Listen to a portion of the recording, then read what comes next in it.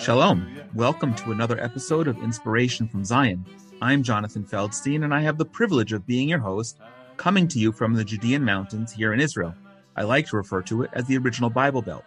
Inspiration from Zion is a program of the Genesis 1-2-3 Foundation, whose mission is to build bridges between Jews and Christians with Israel in ways that are new, unique, and meaningful. I pray that you will find this all of those.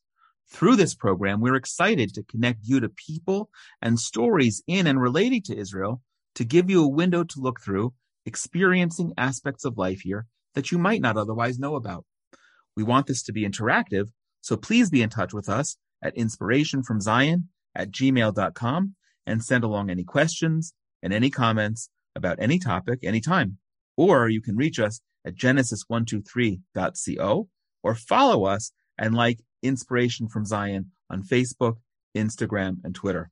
Stay tuned until the end of the program, where we're also going to share some exciting offers, and please feel free to share this with people who you know who will also find it of interest. Today's program is terribly important and something we broadcast as an emergency program this week in light of the invasion by Russia of Ukraine. And I am very pleased to invite back a special guest who I was texting the other day to see if maybe he would be free to record something together. And that's how this conversation began. I didn't sleep real well, was up very early Friday morning, and I texted Elliot and said, hey, how would you like to do a podcast recording on Sunday? And he said, sure. And then I said, well, as long as we're doing that, how about open it up to some people and they can join us live, because this is really a hot topic. And anyway, between now and Thursday, when this goes live, who knows what's going to have changed in Ukraine and with Russia. And lots has been changing all day today. So with that, let me just take a minute to introduce, for those of you who don't know, let me introduce our very special guest, and I think fourth time returnee to Inspiration from Zion, Major Elliot Chodoff, is reserve officer in the IDF and a political and military analyst specializing in the Middle East and the global war on terror, and the intersection, of course, of these three. He's a decorated officer, a respected speaker, and a frequently published commentator in a wide range of news and media sites and journals. And personally, I always like to say this because it's so true. And for those, I know a lot of people joining us today know Elliot, engage with Elliot, and know this to be true. But for those who don't, one of the things I like, he's not just knowledgeable, but he's as personally warm and outgoing as he is thoughtful and serious. Thank you. And I love that about him and about having these conversations. Elliot is the founder of the Israel Strategic Solutions. He has served in the IDF for 35 years, and from 2002 until 2011 was co-director of the Fieldcraft Project in the Office of Chief of Doctrine, Infantry, and Paratroops. He served as the Deputy Chief of Staff for Population of the Homefront Command's Northern Region, where he lives, and is currently the Population Officer of the Northern Command. He also served in active duty during the 2006 Second Lebanon War and in Gush Katif in Gaza during the 2005 Gaza disengagement. He was a member of the rescue team in the aftermath of the 2004 bombing at the Taba Hilton and in the 2010 Carmel Forest fires that we experienced here in Israel. Elliot's a native of New York. He has a bachelor's degree from SUNY Stony Brook and a master's in sociology from the University of Chicago. And currently, he's completing his PhD in international relations at Bar-Ilan University. As I mentioned, he lives in the Galilee. He's a licensed tour guide and leads educational tours that are now finally, thank God, coming back to Israel. Yeah. And as I was preparing today, Elliot, you've got a great social media presence, and often, in addition to showing your gorgeous son and how he's growing up, you're always showing things that you got on the grill and what you're drinking, accompanying with whatever's on the grill. That's the most important stuff. Well, I was just going to say that, and I feel like we're in the middle of the Godfather movie where Michael Corleone keeps saying, I'm trying to get out, but they pull me back in, because you and I have never had a conversation about the good stuff. We're only talking about the stuff for which you you are an accredited expert and not just a social media and culinary expert. So maybe one day we'll have a lighthearted moment and be able to have you come back for a conversation like that. But for now, Elliot, welcome back, and thanks for making time late at night again as we host this episode of Inspiration from Zion. My pleasure.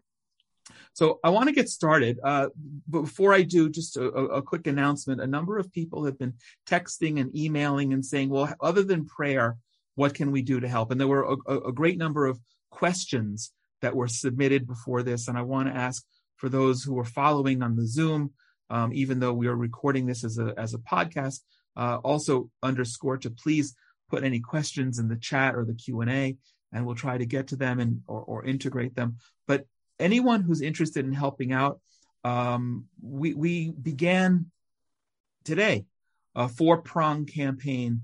I'm not a big fan of people doing fake things, but I felt that there was an opportunity to step in because there are organizations that are asking for money and not really doing the work that they're asking for, and I'm not a big fan of that. So anyone who wants to go to love.genesis123.co, you can make a donation, send your prayers in writing, and we have a 4-pronged program to help with the immigration and absorption of Jews from Ukraine to Israel, to help provide whatever provisions we can in Ukraine as Passover is approaching. And in the next couple of weeks, it's going to be critical as far as getting all those provisions dispersed to the Jewish communities that currently are in a state of war. And finally, and I think this is no less significant than anything else, to provide resources for the remaining righteous Gentiles and their families, those people who during the Holocaust 75 years ago, helped save the lives of the relatives of those Jews who are stuck in Ukraine now in the middle of this war zone. So anyone who would like to participate, please go to love.genesis123.co.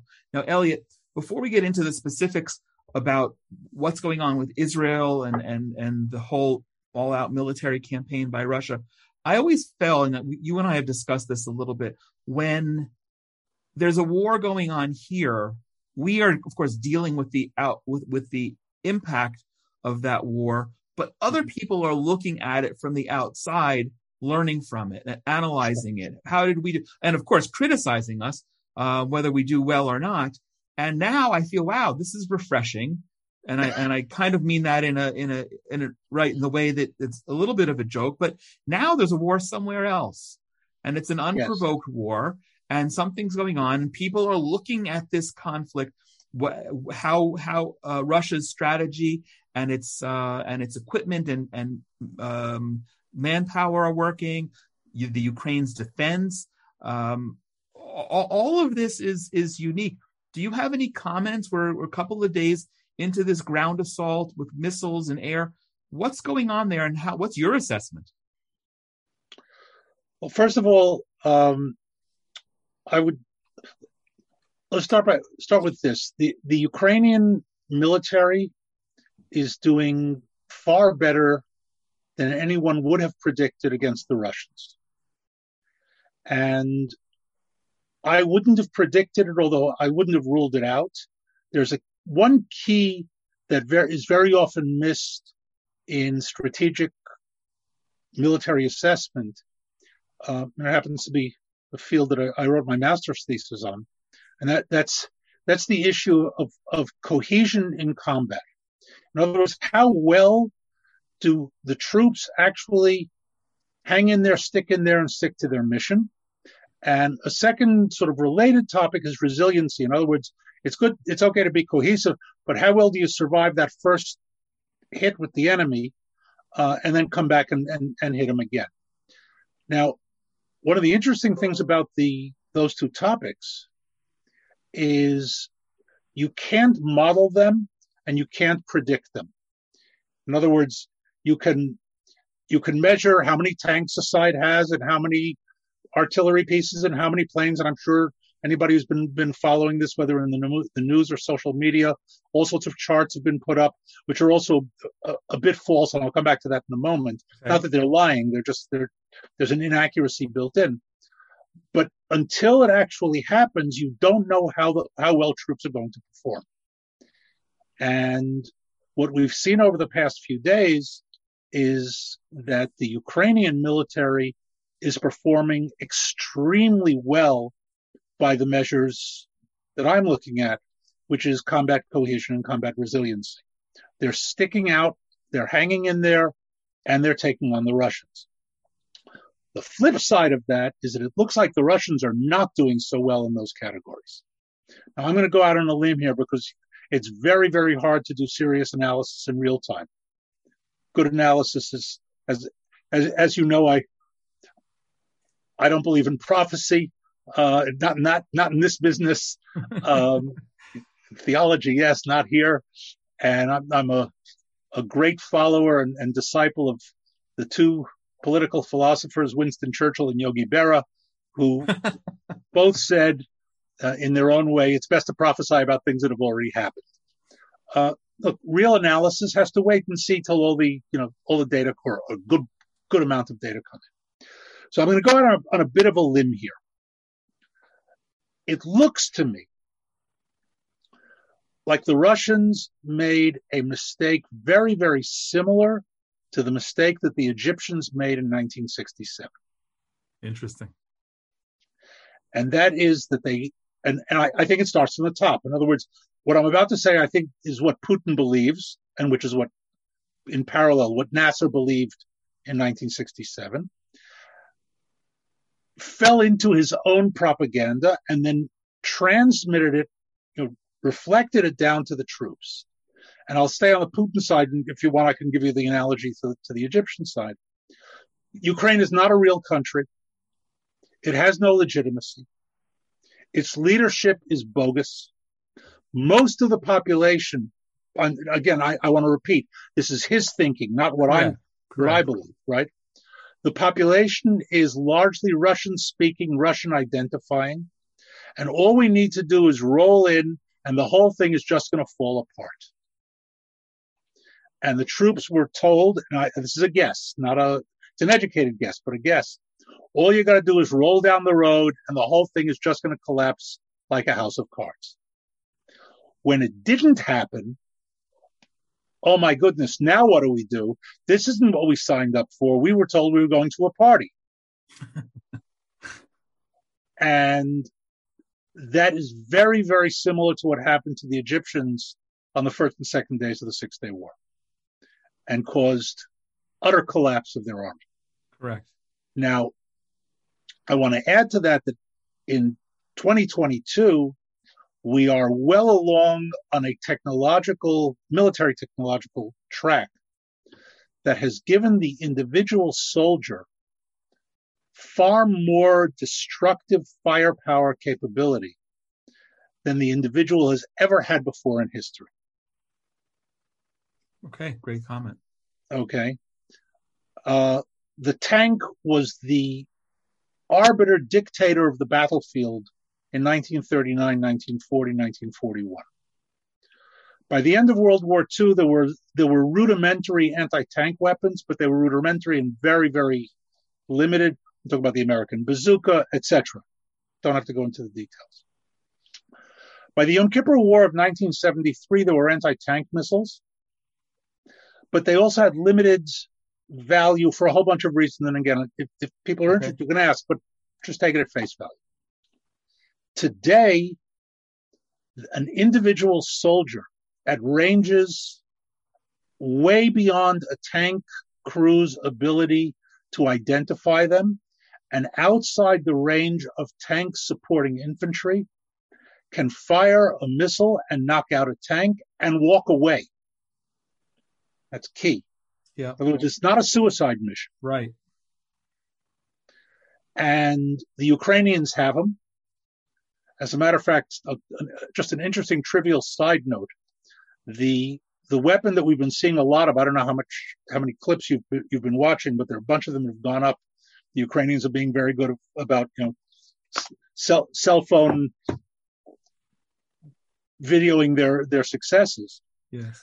The most prominent weapon that they're using at the moment is called the Panzerfaust 3. It's a German weapon, that is extremely effective, out to about 900 meters, which is, when you think about, it's 900 yards for those who are scoring in Right. English, close enough, Right.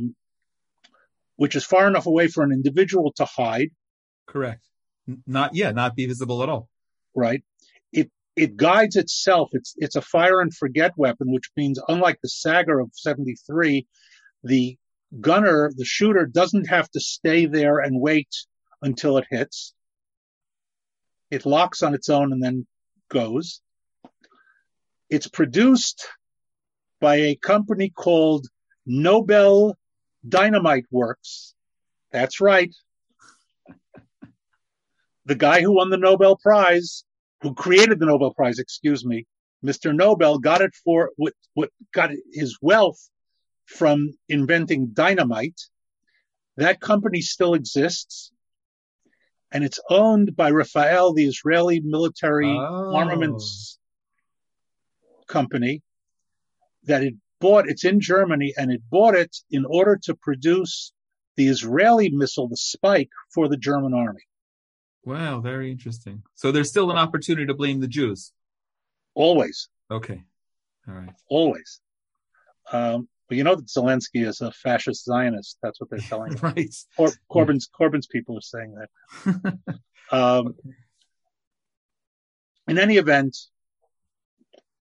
those and others, and there's other stuff that's being sent in, provide, just sort of to crank it back, provide the individual, if he's got the wherewithal, and it's more than training, because there's will involved here as well. If he's willing to stand up to the tank, they're taking them out. Yes. Now, no army in the world, and I'm talking about now from the Russian perspective, can trade 2 or 3 tanks for one enemy soldier. No. It just doesn't work. No. So that's problem number one. Apparently, now here again, there are a lot of reports coming out, and in war, truth is the first casualty. So I don't 100% believe the Ukrainians, but I 100% don't believe the Russians. Okay. So I don't know if the casualty and destruction figures are correct, and in war, even with the best of intentions, estimates are usually skewed. But nonetheless, it looks very much like the Russians have gotten a bloody nose. Their logistics are not up to par. Apparently, their training is not up to par. And what they thought was going to be a rollover is not. I just want to add one other point. If you look at the comparative numbers of the Russian armed forces capability versus the Ukrainians, you might ask yourself, well, how can Ukraine stand up to them? They're 3 or 4 to 1 outnumbered. But let's not forget, the Russians cannot commit their entire armed force to Ukraine. Right. Ukraine is committing its entire armed force to its defense. That's a good point. It's a very good point. So the actual relative forces on the battlefield are much closer to even than sort of the overall balance of the two countries. Now, I don't remember when she said it, but you used your analogy of the Six-Day War, 1967. I don't remember when Golda Meir had her famous quote that Israel has a secret weapon, we have nowhere else to go. The right. Ukrainians are in the same situation. Yes. I mean, this is the defense for their country, and it's entirely possible for Russian soldiers to say, "Oh yeah, okay, that's a good idea, Vladimir, but what are we doing here?" Right? Yeah, let's go back to Moscow and drink some vodka.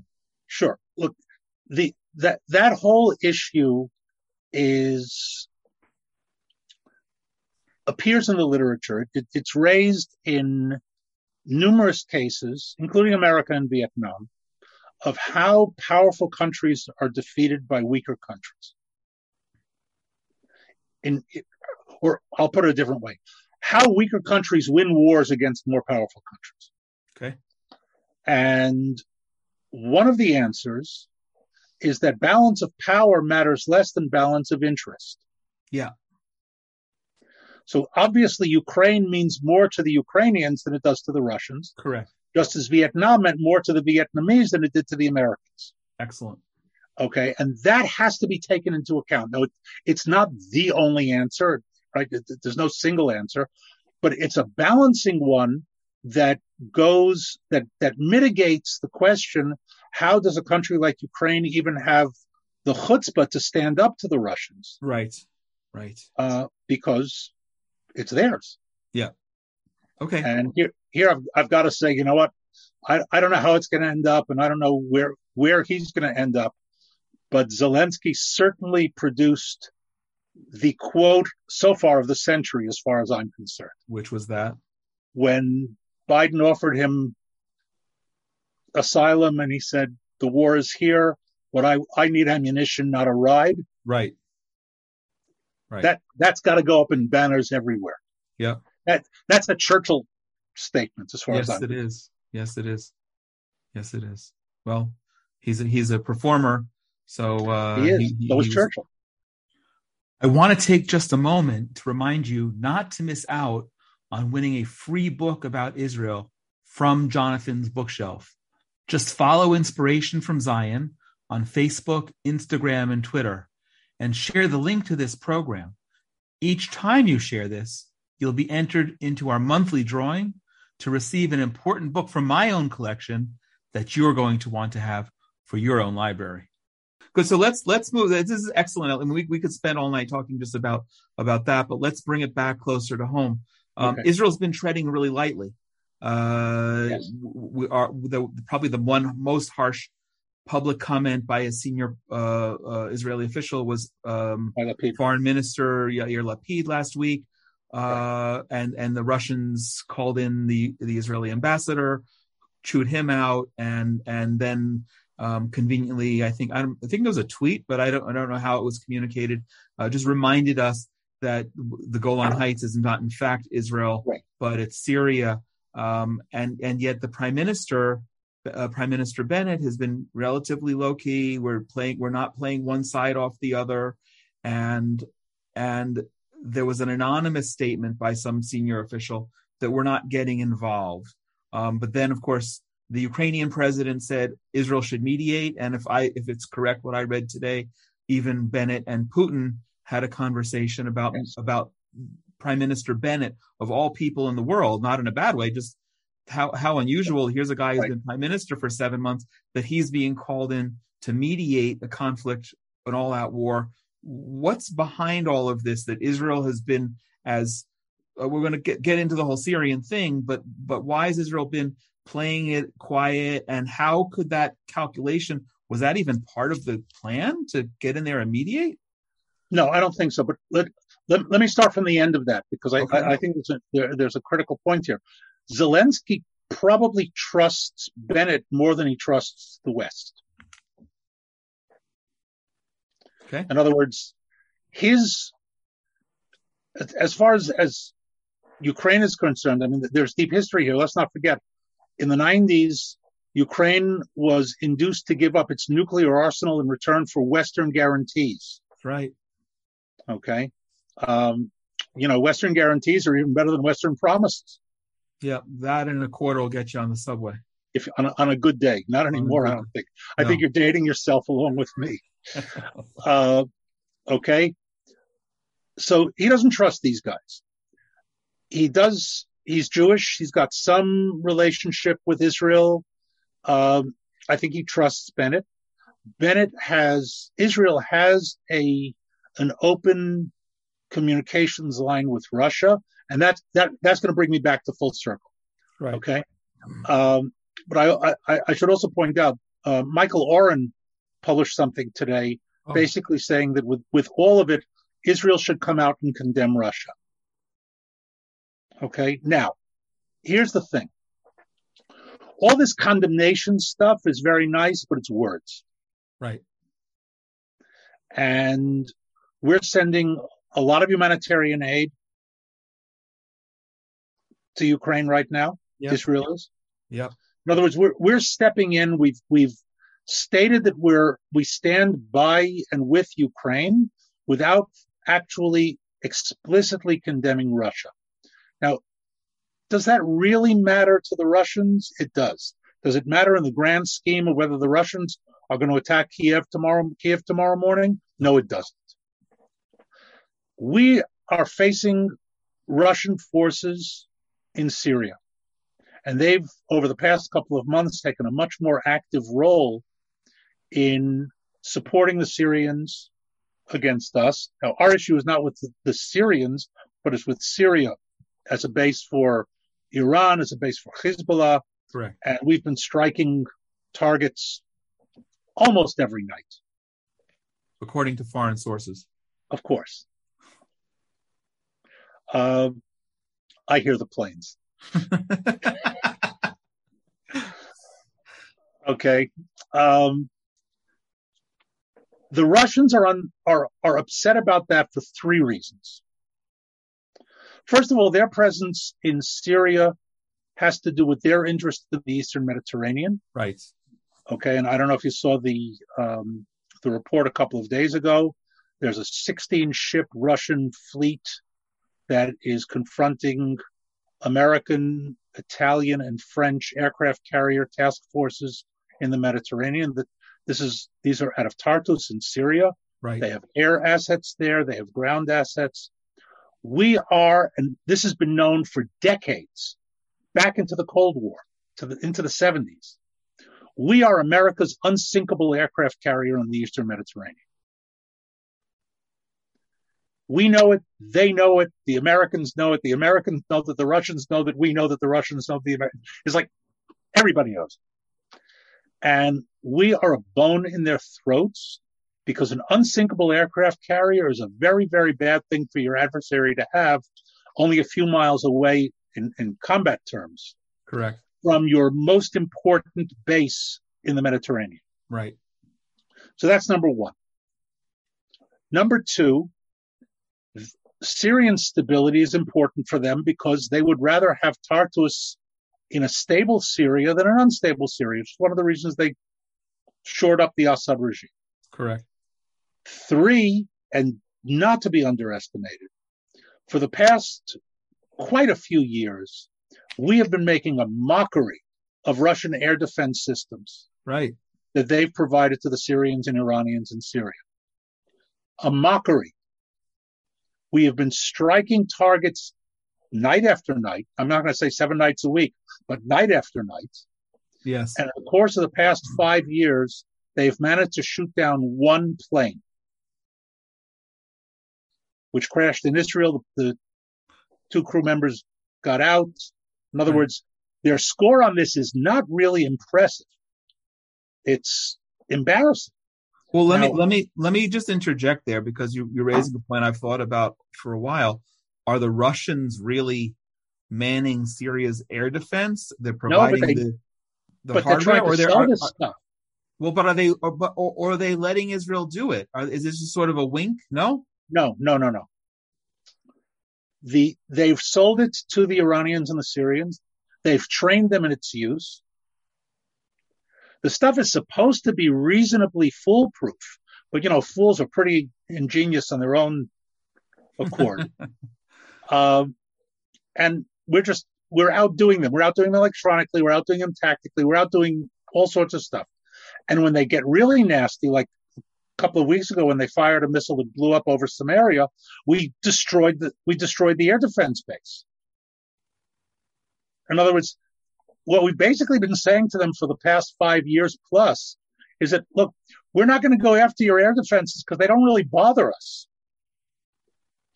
We're striking at will, wherever, whenever, and running circles around you. They've managed to shoot down 2 planes, the Syrians, one Israeli and one Russian.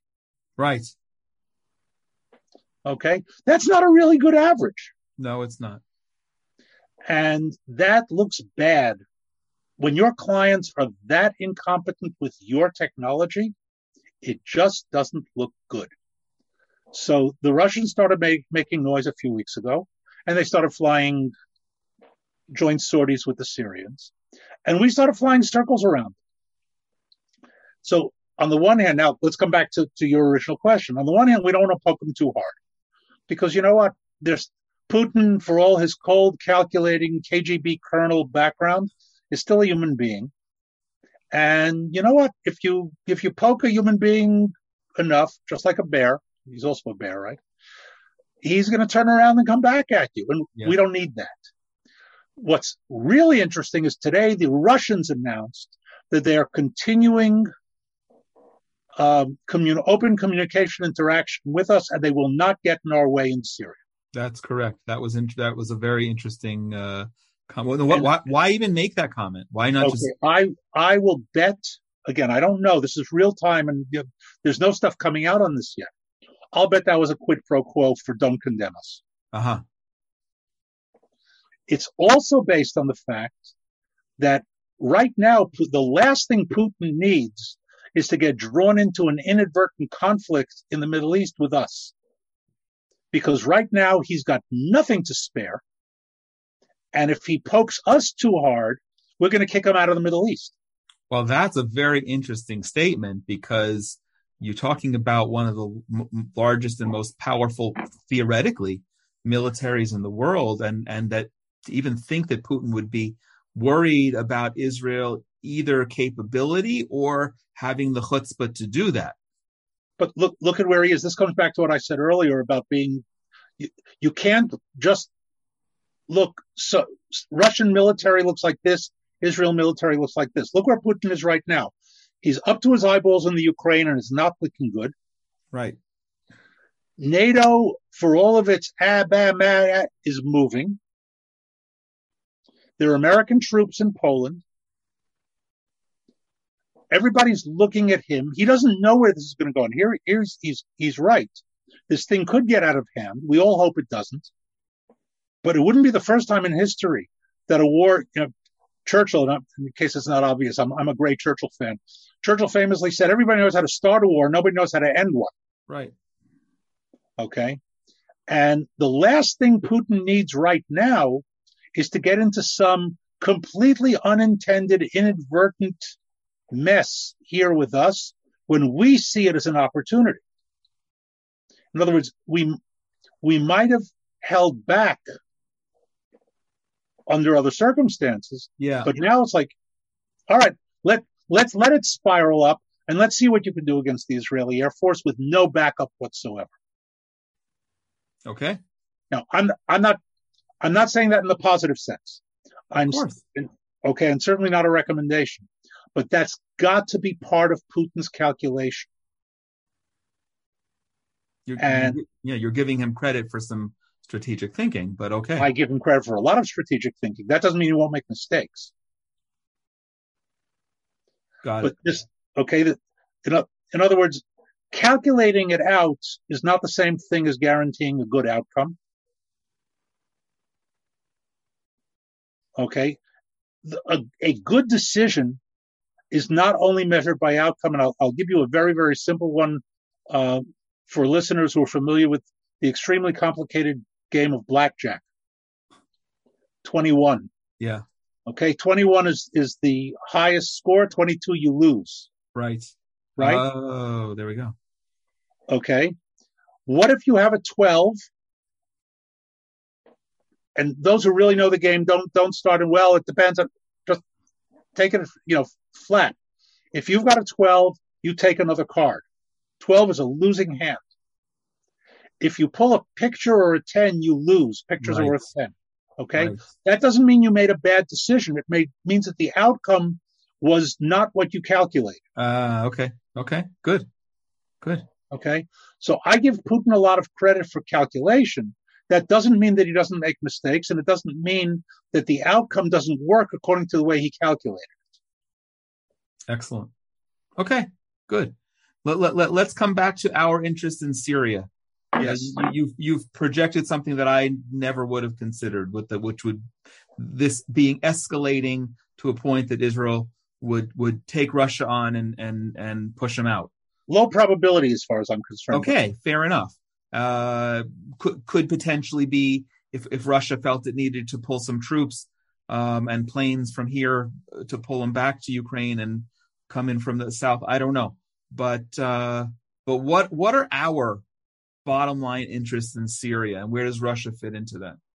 Okay, so here, one of the reasons that we actually can come to some sort of modus vivendi with Russia and Syria is that we don't really have a conflict of interest. Okay, good.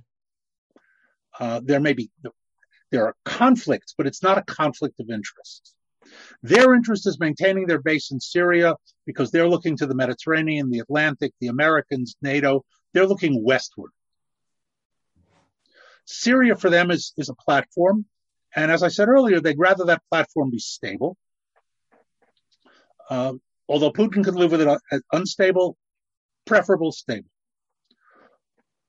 Our issue with Syria at the moment has very little to do with Syria. Syria doesn't have anywhere near the power to threaten us. That doesn't mean that it won't in 5 years or 10 years or 15 years, but right now, Syria is not a player vis-a-vis Israel. Right. But the Syrian territory is a playground of the Iranians, who have two interests. Three, if you add a port on the Mediterranean, but from our direct perspective, they have two interests. One is to supply Hezbollah with more and more advanced weaponry to threaten us in a higher level and in a more effective way, and to establish their own front base against us to our east, in other words, facing the Golan. And for that, they've committed the Islamic Revolutionary Guard's Quds Force to do both, and we have basically been beating them up for the past 5 years. The problem with it is that it's not working. It's what can very simply be referred to as a brilliant tactical success and a virtual total strategic failure. It being what that's not working? Our policy. Beating them up. Okay. In other words, the missions are succeeding. The Air Force is being sent up to hit targets, and the Air Force is taking out the targets that it's being sent up to hit. Almost as close to 100% as you could possibly be in an imperfect world. Okay. There have been no glaring failures. As I said, one plane was shot down a number of years ago by a near miss. The pilot performed brilliantly, got the plane back over Israel. They parachuted into Israel. In other words, the total cost so far has been negligible from the Israeli side, and the impact that it's had tactically, in other words, taking out the targets that it's told to take out, the Air Force has been brilliant. But the strategic objective of both stopping the Iranians in Syria and totally stopping the flow of advanced weaponry to Hezbollah has failed. Because we're not getting all of it. We're getting some of it. We can't get all of it. It's too much. Correct. Too many routes, air, sea, land, whatever. So we're doing a lot of damage. And I'll say this about the Iranian nuclear capabilities as well, that we've been working against now for well over a decade. Successfully, tactically, we're not setting them back, we're slowing them down. Correct. And slowing them down just means it'll take them a little bit longer, but they're still progressing toward their objective. Do you think Russia wants Iran out of Syria, or are they content to leave Iran alone? I think Russia at this point would prefer Iran out of Syria, but they don't care that much. They let the Iranians do a lot of their dirty work in eastern Syria back in the day. Right. But that job is done. Right. So now they're an irritant, but not enough of one, certainly not today. Not enough of one for Russia to get terribly excited over. And let's add another factor to it.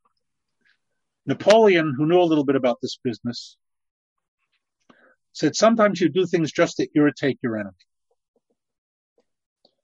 The Iranians are an irritant to the Americans. They're an irritant to the West. And in that, they're doing some of Putin's business work. Got it. On their own. Good. And for him, that's enough of an asset. In other words, he doesn't have to love them. He doesn't have to support them. he's just, he can ignore them, essentially. And as long as they're not in a direct conflict. Right. And there's no immediate reason for that. I think Putin basically takes the attitude, if he has to, he'll nuke them. He doesn't care. Okay. Well, that leads to a question. I wanted to pivot in a different direction to talk about Iran, but as long as you brought up the nuke word, Putin, as of today, when this comes out on the podcast in a couple of days, who knows what will be? But as of today, he's called. He's got all his nuclear forces ready on high alert. Is he bluffing? Is he holding that 12 and really playing the hand, or is he ready to push a button? No, first of all, it's brinksmanship. It's signaling. Is he ready to push the button? I think he is, but I don't think he's going to. In other words, I don't think he's doing it in order to prepare for nuclear war. If he was going to do that, he wouldn't have announced it. Uh-huh. Okay, the announcement is to put the West, NATO, and everybody else into the frame of mind of, I'm really serious. Okay.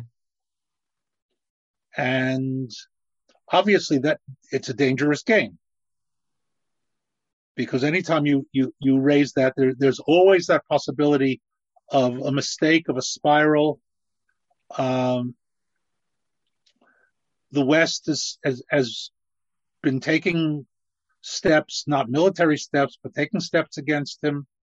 Somebody just threw up the no-fly zones, not no-fly military zones, just not permitting Russian aircraft into their countries. FedEx and UPS are not delivering to Russia. All those Amazon orders are not going to make it to Moscow. Look, he's going into negotiations, whether in good faith or not. I wouldn't put a lot of weight on it. Right. He's read The Godfather. And you don't go into negotiations smiling. You go into negotiations, you put the gun on the table and say, let's talk. Okay. And I think that's what he's doing. And somebody also put up the in Hebrew, balabait ishtagea, that the boss has gone crazy or something like that. Thomas Schelling, the Harvard Nobel Prize winning economist and strategist, wrote a couple of very, very good books on strategy, talks about leaving something to chance, or basically when you go into whether it for all intents and purposes, negotiation, confrontation, if your adversary can calculate down everything you're doing, you are in a weaker position. Okay. If there's a spot in there where they say, this guy's completely crazy is incalculable, that puts you in a better position. Got it. Now, I'm willing to bet that Putin has read Schelling.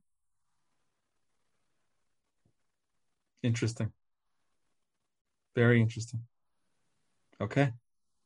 And if not, he's doing it instinctively, which is just as good. Good. All right.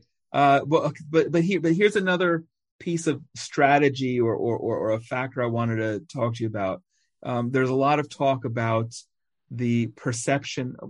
It's U.S. weakness, but weakness across the board. You and I had a conversation on a webinar podcast a couple of months back, specifically regarding Iran, and we can't help but talk about the kind of failed withdrawal from Afghanistan a few months before. Now, there's two issues to this I wanted to ask you about. First of all, is to what extent, because I want to bring it in to talk about Iran in a minute, but to what extent is this perception of U.S. weakness motivating Putin? And then as our chief ally, being Israel's chief ally, the U.S., how does that impact us if the U.S. is coming across weak in international incident after international incident. Okay, so let me start with saying that it's not just perception. Okay. Now, that doesn't mean that America is a weak country. But if we look at American military strength related to the overall mission that America has taken upon itself as a global superpower, American force has declined drastically over the past 30 years. And original sin, if you will, is Clinton's. And having said that, I will say I blame him least of all from his presidency till today. Well, let me explain what I mean. All right. When the Cold War ended, the United States military numbered 1.8 million personnel. The Gulf War of 1991 took place. America was able to fight it in part because the Soviet Union had collapsed and budgets hadn't been cut. If you remember the Gulf War, 500,000 American troops were sent to Saudi Arabia and ultimately to liberate Kuwait. Right. Now, I'm going to throw those numbers back again because they're really important. 1.8 million in 1990-91, 500,000 were used in the Gulf War. During the Clinton administration, the U.S. military was cut by 500,000. In other words, the 500,000 troops that were used in the Gulf War were cut from the American military in the 90s. Now, that was the period of, there were two sort of grand political philosophical approaches. One was espoused by Francis Fukuyama in a book called The End of History and the Last Man, who basically said the Cold War is over. That's it. History is over. No more conflict. It was a kind of secular messianic approach to the world. And that was the view of the Clinton administration. There aren't going to be any more wars, and we don't really need a strong military. The other approach was embodied by Samuel Huntington of Harvard, who wrote an article and then a book called The Clash of Civilizations, in which he essentially argued the Cold War is over. Now we have to look ahead to see where the next conflict fault lines are going to be, because conflict is a constant. The variable is where the lines of conflict are. Okay. And he was, of course, greatly ridiculed by the liberal establishment. And when I say liberal, I don't mean, off the wall left. The mainstream liberal establishment. Why do I say that Clinton is the least responsible, even though he's the one who did it? Because when he did it, it made sense, at least to his worldview. The person I blame most for where we are today is George W. Bush. Interesting. Who on September 12th, the day after 9/11, instead of brushing off FDR's speech of December 8th, 1941, a date that will live in infamy, we're at war, I'm paraphrasing, right? And here we go. Yes. Bush said, go shopping. Good point. And instead of getting up and saying, my fellow Americans, we're going into a war, we were attacked by a dastardly blah, blah, blah, blah, blah, and I need 500,000 more troops to fight this war. And I need the budget for it. Wow. And I'm opening recruiting offices, and I guarantee you, yes, 500,000 Americans would have volunteered on the spot. Yes. And 20 years later, America would not have an exhausted military because its reserve and National Guard were over deployed over the past 20 years in Iraq and Afghanistan. Okay. So today you have a U.S. Army of 10 divisions, down from 16.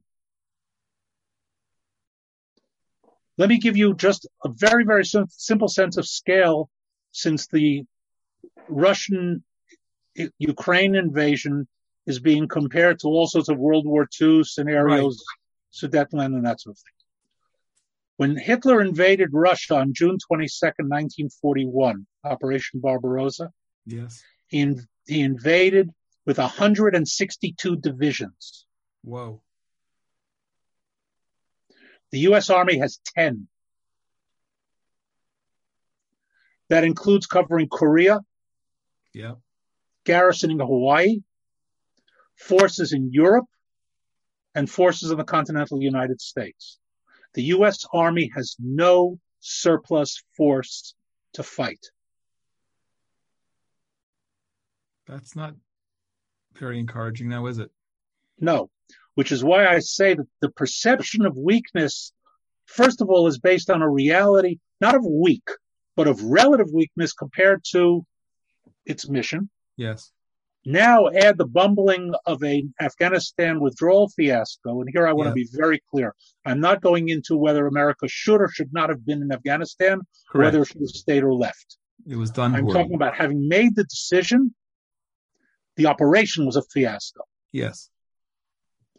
And a guy like Putin looks at this and says, okay, these guys are just not a threat to me. I can run circles around them. Now, he might be thinking differently today with his army not performing as well as he thought it would. But keep in mind also, and this is an age-old reality, when leaders decide to go to war, they go into a mindset of a variant of what is known as confirmation bias, also called undue optimism. In other words, you begin to look at everything in terms of supporting your decision to go to war. Yes. And I don't want to overdraw Nazi comparisons because I don't think it's a comparison to the Nazis. But Hitler, in January 1941, when his generals were begging him to give up on the idea of invading Russia, famously said to them, all we have to do is kick in the front door and the whole rotten Soviet edifice will come crashing down. He was slightly mistaken. And that kind of goes a little bit back to your 6-Day War. I mean, it was a much more brutal, bloody battle, but right. Okay. So this is great. Let's pivot kind of to at least for me, what's the important thing as it relates to Israel, which is Iran. Iran's watching this from the sidelines right now. Iran is perceiving the same weakness, added to the fact that a lot of people are saying that the U.S. and the West are running to try to make a deal at any cost. And in fact, even as of today, they're sitting down again in Vienna with the Russians. Russia, right? With Russia. Russia's the enemy now. And now we're sitting down. And honestly, when I read that this afternoon, I was taken aback by that whole notion. So that's still happening. How is Iran looking at Putin's, I think it's fair to say that Friday morning when you and I arranged for this conversation, we probably both thought it was going to be much more of a simple walk in the park for Putin to make it into central Kiev. But that's not happening. And maybe that's changing the Iranians' perception. What's your perception of the Iranian perception? Okay, so first of all, I was not convinced that Putin was going to walk into Kiev. Okay. Here again, in real time, it's you don't bet a lot of money one way or the other. But somebody even put up a comment on Facebook when we put up the thing about the webinar, and somebody wrote a comment, well, by the time this happens, Kiev will have fallen. Oh, I didn't catch that. Interesting. And I answered, or not. Okay. This prediction stuff is really, really dangerous. So look, the Iranians, I don't think really care much about how well the Russians are doing, because the Iranians really don't care about the Russians. Right. They do understand the limitations of Western military power. And I think the Germans woke up today and said, wait a minute, this doesn't look so good. And they declared that they're going to increase their defense spending. Yeah. By the way, just as an aside, about 8 years ago, I was in China. It's a whole story in and of itself, giving some lectures. and I had coffee with a Polish general. And in the course of the conversation, I said to him, I'm not convinced that we've seen the last Russian-German war. Wow. And he looked at me. He didn't argue with me. He said, but you understand what this means for Poland? And I said, yes, I do, but that's your problem. I've got my own. Thank you very much. He didn't argue about it, though. It was a very, yeah, okay. So the Germans may be thinking that, too. Okay. But the bottom line is that at the moment, the West is in a very, very poor position to intervene anywhere. And that includes Ukraine. In other words, here Putin calculated correctly. He's got proximity. He's got flanks. 10,000 American troops in Ukraine is not going to make a difference. No. So the Iranians are much more interested in the West's capabilities and intentions than Putin's. And the West has made very clear their capabilities are limited. Yeah. Their intentions are even more limited. Yeah. They make a lot of noise, but the Iranians aren't interested in noise. The Iranians know how to negotiate better than any of these guys. They've been selling carpets in the markets for thousands of years. Correct. And I mean, even the whole negotiations over another deal or not another deal with the Russians, without the Russians, anybody who believes that the Iranians care about signing a piece of paper, they don't intend to keep it from the get-go. Correct. So they're watching all of this and laughing and saying, you know what? Here, I'll give you another example of laughable. The West brings the Ukraine issue last Friday to the Security Council of the United Nations, which is chaired by Russia. Okay. Excellent. And it's farcical. Yeah. And the Iranians are sitting and saying, these people are living in a world of farce. Farce, not Farsi. Not Farsi. They're living in Farsi. Yeah. Okay. This gives them a great deal of confidence. So with their confidence, do you think that they're prepared to act up now, or is it strategically advisable for them to sit it out still? They're not going to act until they have 2 or 3 nuclear weapons. Okay. What about through their proxies, or as you say? No, proxies. They're going to push very hard. Okay. But not Hezbollah. They're not going to waste Hezbollah. That's important. They're not going to waste Hezbollah. Hezbollah is going to poke and prod like with the drones. But remember, the drone on Friday, a week ago. Yes. 10 days ago now. That spent 20 minutes in Israeli airspace didn't do anything. In other words, it didn't drop anything. It didn't strike anything. So they're poking, but not enough to elicit a heavy Israeli response. Well, because, and also that makes sense that they're not going to waste Hezbollah because They're the ones who are who can threaten us more seriously. And if we go in and take them out, that's going to cripple their main flank. Yes. But let me ask you a question. One of their flanks, I think, 5 years ago, we wouldn't have had this conversation, is Yemen, the Houthis. The Houthis have been very bold and brazen, hitting Saudi Arabia, hitting Bahrain, hitting UAE. What's the probability? I mean, and no one needs to care about that. Are we? Those countries don't have a victory option, right? We do against Hezbollah. Look, the Houthis for us are a major problem because if they start firing missiles into Eilat, for example, what are we going to do? So we'll send an airstrike or two. If Hezbollah fires rockets into Israel, they're going to get the spectacular display of what it looks like to have Israeli armored divisions rolling on. Something that hasn't been seen in full sort of flood, certainly not since 1982 and probably not since 1973. Interesting. And they know it. We've made it very clear. We've practiced it openly. So they're convinced that the next war is going to be the last one. They think they're going to win it, but they know that if they don't, they're not coming out of it.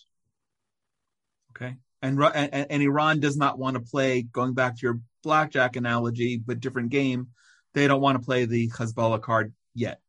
No, because their primary objective now is to gain nuclear capability. Okay. And they must get at least 2 or 3, if not more, warheads before they're in a position to say we're nuclear. Got it. So now that leads, someone just posted a question about the window of opportunity to get a solid punch against Hezbollah and Iran, and that was going to go in that direction anyway. Everyone's looking at Ukraine. It's very clear that that if no one's really, I mean, they're some going through the motions vis-a-vis Ukraine. Russian aircraft can't fly over a lot of countries now. That's lovely, but reality is we know that we're on our own, and so with the world focused on Russia and Ukraine, and with the price of oil and gas as high as it is anyway, what's to prevent us from going in and doing a what's the word? It's going out of my head. A preemptive strike. Preemptive? Yeah. Okay. So first of all, it wouldn't be preemptive. It would be preventive. Preventative. Okay. No. Okay. The 6-Day War was preemptive. Preemptive, yes. Literally to preempt. They were ready to attack, and we struck first. Preventive is going much earlier. Now, first of all, that is diplomatically problematic. Now, I'm not saying that alone is a veto, but that's something to take into account. I don't know, and I seriously don't know, that we are prepared as we would like to be. Okay. To strike now. There is an element of advantage in pushing something like this off as long as possible. From our side, from the Israeli side. Sure. Okay. Because the more you practice, the more force you build up, the better your technology gets. I'm talking about from our perspective. The Iranian targets are not getting any harder. In other words, going after them today doesn't offer a specific advantage as opposed to going after them in 2 months. Okay. The only real error would be in missing the indicators and being too late. Yes. I would say that the likelihood of that happening is low. Not zero, obviously, but low. Intelligence forces like ours, when told what to look for, will find it. Okay. And the bottom line is also, we don't want a war. There's always this, I call it creative procrastination. Maybe something will happen. Maybe Messiah will come tomorrow, and we don't have to worry about it. All right, let's go for another option. Now, you know what? Regime change. I don't see it happening in Iran. I really don't. But are you going to ask me, is it impossible? No, it's not impossible. If the Iranian regime collapses next week, it saves us a lot of bloodshed. Correct. But on the other hand, and I've said this for some time, if we're going to have the war anyway, and we're going to get hit, we're going to get hit hard. There's no way we're going to take out all of the Hezbollah rockets. Correct. If it's going to happen, why shouldn't we just rip that Band-Aid off and make it happen already? Okay. First of all, my guess, even if we were ready right now, we wouldn't do it in February. Okay, why? Because the weather is lousy. You could have all sorts of weather issues messing you up. And if it involves a ground war, likewise, every region has its own sort of quirks. Okay. One of the reasons that Putin is moving now is because in another few weeks, there's going to be the spring thaw in Ukraine, especially along the northern shore of the Black Sea. And his armor, which isn't doing so well under the circumstances, is also going to get bogged down in mud. Uh-huh. Okay. All right. So they're seasonal factors. That's right. Got it. We would, if you're going to launch an air campaign that has to be hard, short, sharp, and effective, you want to do it when you don't have the possibility of a winter storm messing up your operations. Okay. If you could choose that. Okay. Okay. So This has been that's very instructive. Those are all calculations. And but they're calculations. And if your assessment is that it doesn't matter now or in 2 months or potentially 4 months. Right. In other words, those all become part of the pros and cons of what you're doing. Right. With I think a basic default being we don't want to do it. We don't want to do it, but if you look at if the world is distracted now, we don't know if that's going to be in a month or 2 months. You're right, but I don't think that's a good enough reason to push it over. Again, I don't know. It's very possible the Air Force turned around and said, you know what, we could do it if you force us, but if you give us another few months, we can give you much better odds. Okay. What I just said is pure speculation. We understood, but it's intelligent, educated speculation with more than anyone who's listening now. So unless I don't know, the Secretary of Defense in the U.S. happens to be listening. I want to pause in the conversation for just a moment to invite you to join us in one of the really incredible programs that we do as part of the Genesis 123 Foundation. This year, we have been going out all throughout the Judean mountains to show love to soldiers who are stationed keeping us safe from the threat of terrorism. It doesn't matter if we're in a burning heat wave or temperatures below freezing before the wind chill. They are out there guarding strategic points that have a high risk of terrorism. And thanks to the support of many people like you, we are pleased to bring them homemade hot soup in the cold of winter and cold drinks and sweet watermelon in the heat of summer. Any donation is meaningful and helps us to bless the soldiers. You can join us and donate at genesis123.co/bless-a-soldier. That's genesis123.co/bless-a-soldier. And when you do, you also have the opportunity to send along your own personal words of thanks and blessings to the soldiers guarding the land and protecting the people. Please join us. I want to just kind of wind down the conversation. And as always, Elliot, incredible. Thank you. And I have to underscore to everyone who's listening, this is completely unscripted. I don't need to script it for you. And you are prepared for all of this and always master it so well. But let's go into fake it really well. You fake it really well. But let's talk about something that's not in your expertise. I even, after I made some notes today, reading reports that some people are saying there are as few as 200,000 Jews in Ukraine. So I've read someone say that there are many as 500,000. Now someone I read after I wrote my notes today that there's as few as 60 to 120,000. I don't know how many Jews, and I don't know if we're counting Jewish people or descendants of Jewish people who are eligible to come to Israel under the law of return. But there seems to be, if I'm understanding this correctly, there's been a lot of talk about airlifting and bringing them here, but there doesn't seem to be any particular threat to the Jewish community. And Putin's not a nice guy, but he's not coming in like the Nazis did to butcher the Jews. Correct. Do you see any particular, missing anything? Is there any particular risk to the Jewish community? Do you think that there's going to be a particular wave of tens of thousands of Ukrainian Jews coming to Israel? Okay, let's try to make Passover's coming, right? So down the road, make some Seder, make some order. Okay, very nice.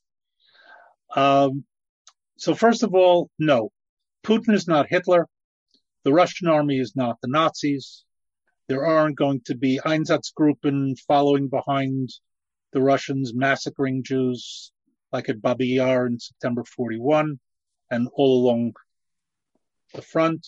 There are no death camps. So the Jews per se of Ukraine are not in a particularly Jewish danger. That's sort of as an overall. Second, having said that, if there is anarchy in the Ukrainians can be a threat to the Jews. Interesting. Good point. You say, but wait a minute, but they've got a Jewish president. Yeah, you know what?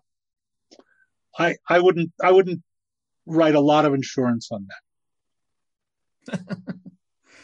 that.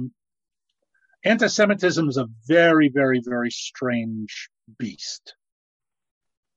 I'll give you two American examples to show you how strange it is. Okay. And I'm not drawing American comparisons to Ukraine. Okay. And I'll give you a Ukrainian example as well. Richard Nixon was an avowed anti-Semite. His primary foreign policy advisor was Henry Kissinger. Correct. Harry Truman was an anti-Semite with a Jewish business partner. True. Who he did not permit into his house. Oh, I didn't know that. He never allowed a Jew in his house. Wow. When his Secretary of the Treasury, Morgenthau, came to meet him at his house, he met him on the porch, and he said, Bess and I have never had a Jew in our house until now, and we're not going to start now, and they met on the porch. Wow. And yet Truman recognized Israel. Correct. So let's first of all keep in mind that Nazism is an extreme form of anti-Semitism, but not all anti-Semitism is Nazism. Yes. And I say that analytically, not forgivingly. Okay, good. Ukraine, which has a Jewish president, has a statue in its capital of Kiev to Khmelnytsky. Yes. The 17th century mass murderer of Jews. Correct. Okay. So are they anti-Semites or aren't they anti-Semites? The answer is yes. Right. Okay. So are the Jews in danger there in a case of anarchy or chaos? They might be.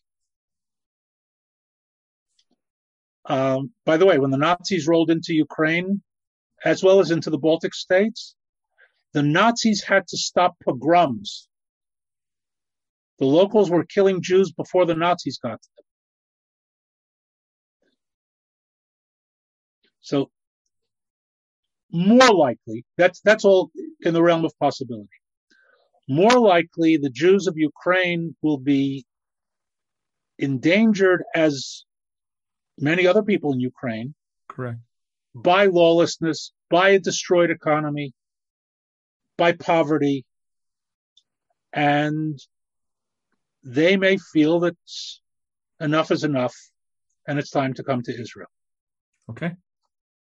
So I think that's a more likely scenario, although I don't rule out the first one. And that'll mean that it won't be an Ethiopian or Yemen airlift situation. It'll be a much more organized, processed, call it bureaucratic, if you will. Yeah. It's much, much closer to the Argentinian and French cases. Got it. Okay. Excellent. Before I just want to wrap up with just one other question that's coming back to your military expertise. But before I do, I mentioned at the outset of our conversation that we launched something just this week in order for people who are looking for a reliable place to give some money. First of all, I don't want to, that's not the objective here in this conversation. The objective was to educate, and thank you, Elliot. We've done that. You've done that. But people have been texting and emailing, what can we do other than prayer? I want to underscore, first of all, prayer is essential. And I don't want anyone to think that that's not. But looking at what the needs are, we came up with a 4-pronged campaign to support Aliyah, bringing Jews home to Israel. If that's happening, we will be in there. We will find the right organizations to provide the money to, and not those who say they're doing something and are not. Second of all, the absorption here, which is critical, absolutely critical, especially for people who didn't grow up necessarily as Zionists with the dream to come to Israel, to be rescued and have their kids pulled out and have to come to a place where they don't know the culture and the language. We're going to help and facilitate that. Third, as you mentioned, Elliot, we've talked about a couple of times today, Passover is coming. And I don't know how this is going to impact. Maybe it'll be over by then, but certainly preparations in the strongest of communities are well underway for Passover in a month, 5 weeks, 6 weeks, something like that. And we're going to step in and help. And if that means shipping matzah or whatever we're going to need to do, we're going to take care of that.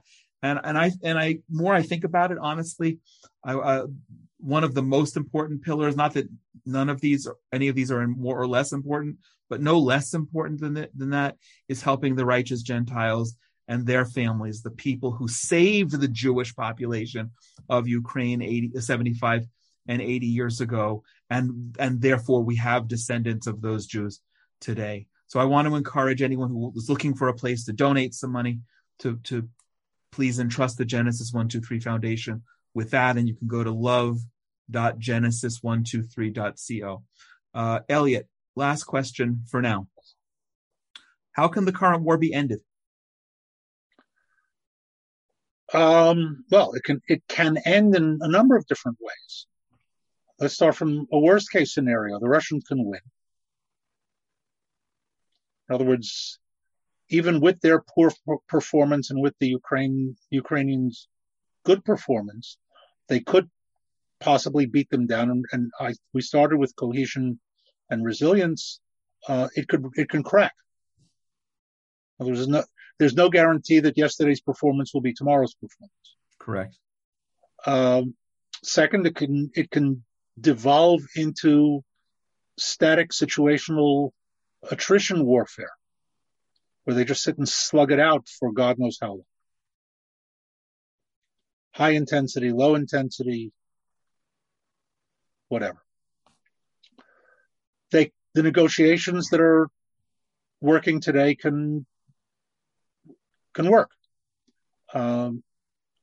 Zelensky put very low probability on that, but again, I wouldn't take public statements at too high value. They're meant for their own spin. Or the Russians can run out of gas, literally and figuratively, and pack it up and go home. That is, I think, a reasonable possibility. I don't want to put odds on these too much. But if they start taking losses, more losses than they have, they don't make progress. And there's rising opposition in Russia to this. Putin might just declare victory and roll out. And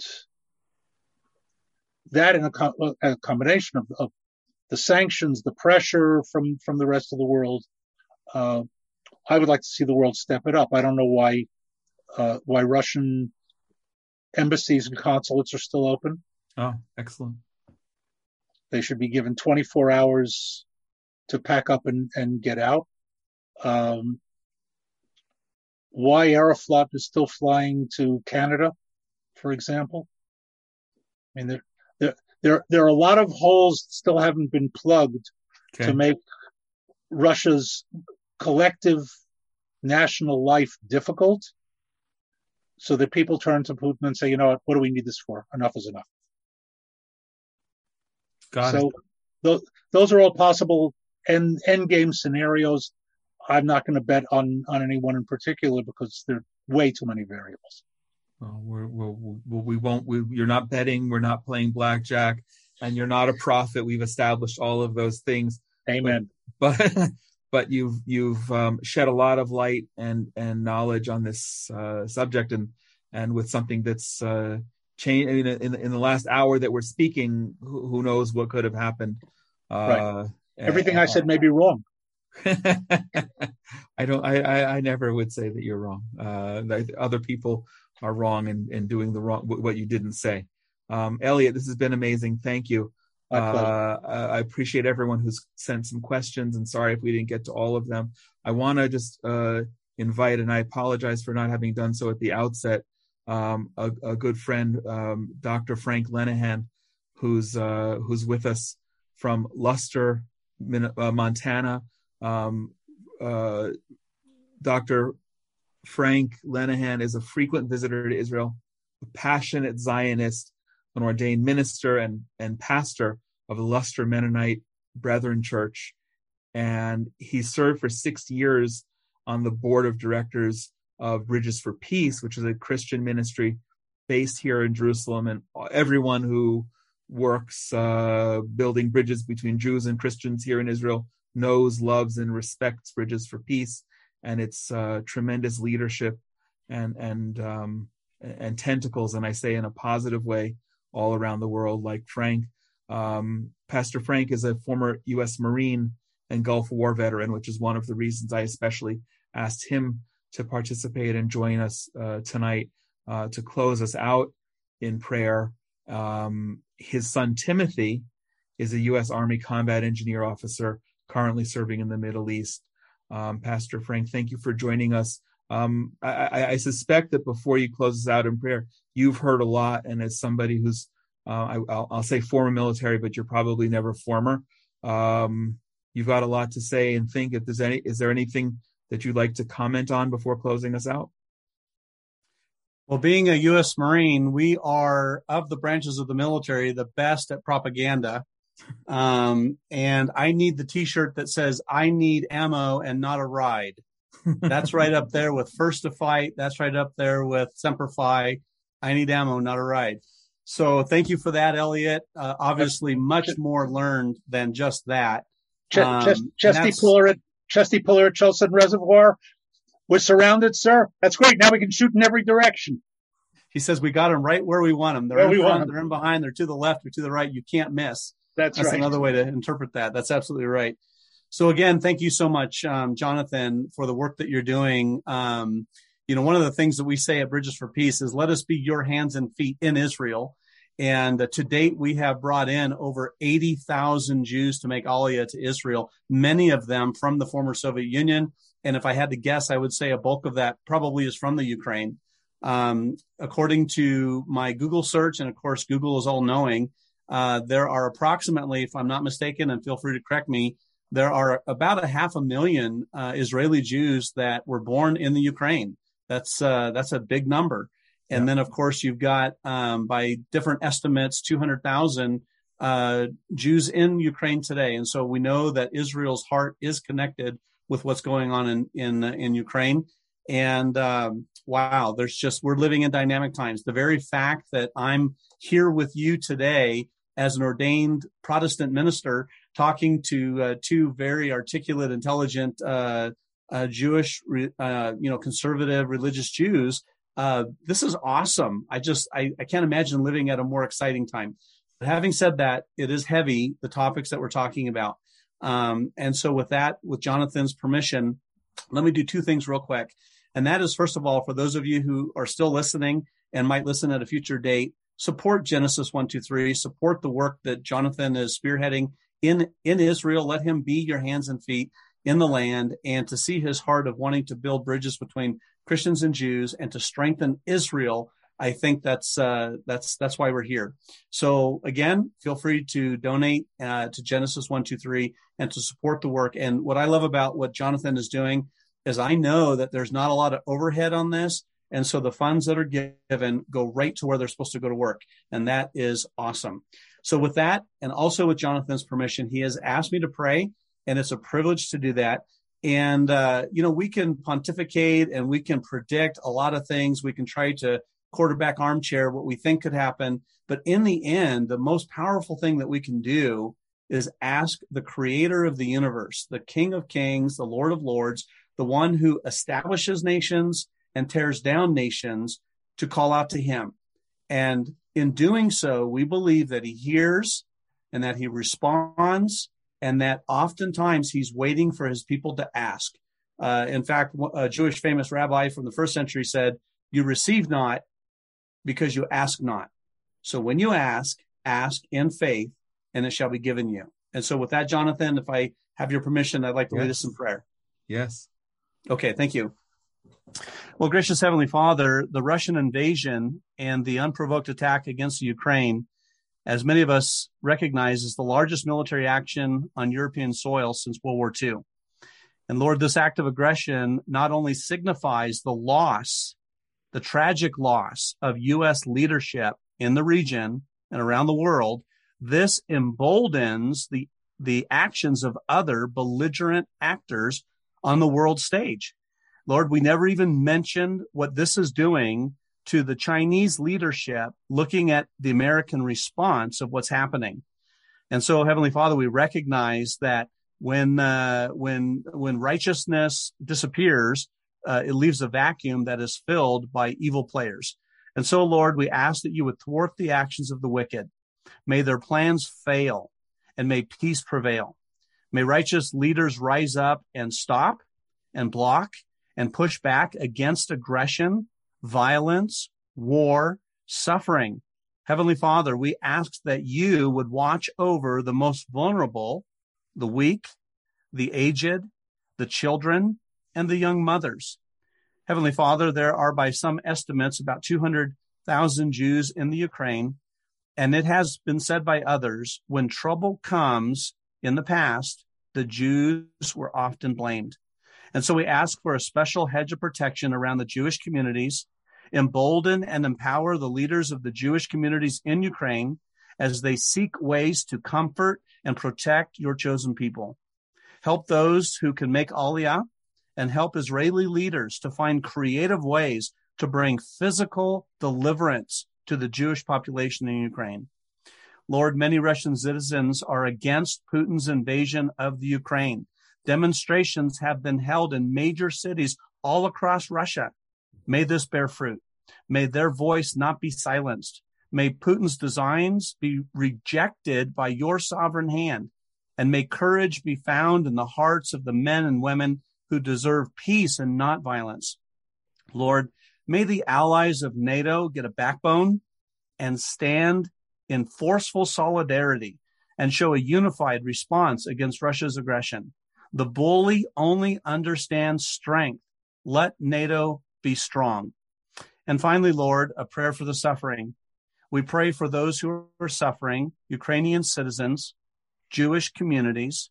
As a father of a soldier in harm's way, Lord, my heart goes out to the moms and dads, the wives and children of those soldiers that have been sent to fight, some voluntarily, some against their will. Lord, on both sides of the conflict, comfort those in grief and sorrow, and may the Messiah, the true Prince of Peace, come soon and establish rule and reign of peace and shalom. May the earth be filled with the knowledge of the glory of the Lord as the waters cover the sea. In the name of the God of Abraham, Isaac, and Jacob. Amen. Amen. Thank you. Thank you, Pastor Frank. Thank you, Elliot. Insightful, inspiring, and thank you, everyone, for joining and listening. God bless you. If you've stayed with us this long, you deserve a reward. Beginning this year, the Genesis 123 Foundation is offering a special gift. Each month, we'll be giving away a special volume from Jonathan's bookshelf. Please go to the Inspiration from Zion social media and like and follow us. When you comment and share the link to this program, we will select a winner at random. This month, we're giving a special book away, and I'm looking forward to seeing who will be our winner. We are grateful that this podcast is sponsored by our friends at the Willow Run Greenhouse in Culpeper, Virginia. If you're in the area and need something, please pop in or just go say hi and thank them for helping make this program possible. Also, thank you to the Coin family for their meaningful sponsorship. Inspiration from Zion and all the Genesis 123 Foundation programs are made possible by donations, so please consider joining us to help continue the dialogue and build bridges. If you'd like to sponsor a future episode in honor or memory of a loved one or a special occasion, please be in touch at inspirationfromzion@gmail.com. We love to hear your comments as part of a dialogue and invite you to send any questions as well, especially questions you have about Judaism for our Ask the Rabbi program. Please share this with others who will also find it of interest and continue to join us right here as we bring you more meaningful conversations about unique topics relating to Israel that you won't hear anywhere else. Wherever you are in the world, I pray that you and your loved ones are safe and healthy, and send my blessings to you from right here in the Judean mountains. God bless you. Hallelujah, al-Mashiach.